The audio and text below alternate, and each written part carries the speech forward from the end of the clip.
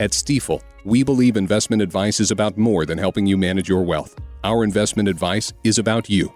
It's about realizing your dreams may become a reality because you have a plan. We believe in you.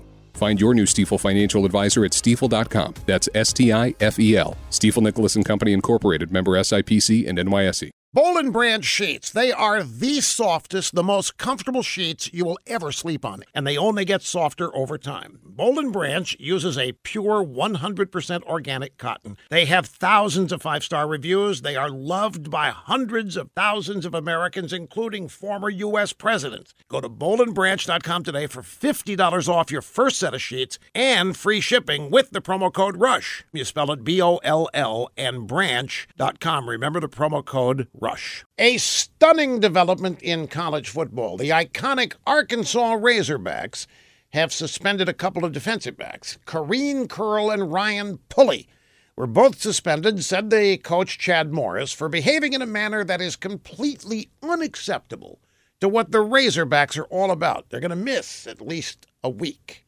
What'd they do? What was their offense? Well, they were spotted flirting with cheerleaders from Mississippi State, the opposing team. Defensive coordinator John Chavis piled on. He said the team is trying to build a winning culture. The players' actions didn't help, and he's very disappointed in them for scouting out the cheerleaders of the opposing team. And it's outrageous that young football players would notice a group of cheerleaders. And it's even more outrageous that they would flirt with them. It's incomprehensible how this could happen. Young men flirting with scantily clad young women in this era?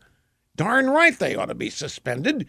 Maybe even, well, maybe not that far. Now, if these two players had been flirting with each other, or if they'd taken a knee during the national anthem, it'd be a different story. They would be heroes. They might even score a big endorsement deal from a sneaker company that might even pay for their wedding. But cheerleaders from the other team? Not today, dude.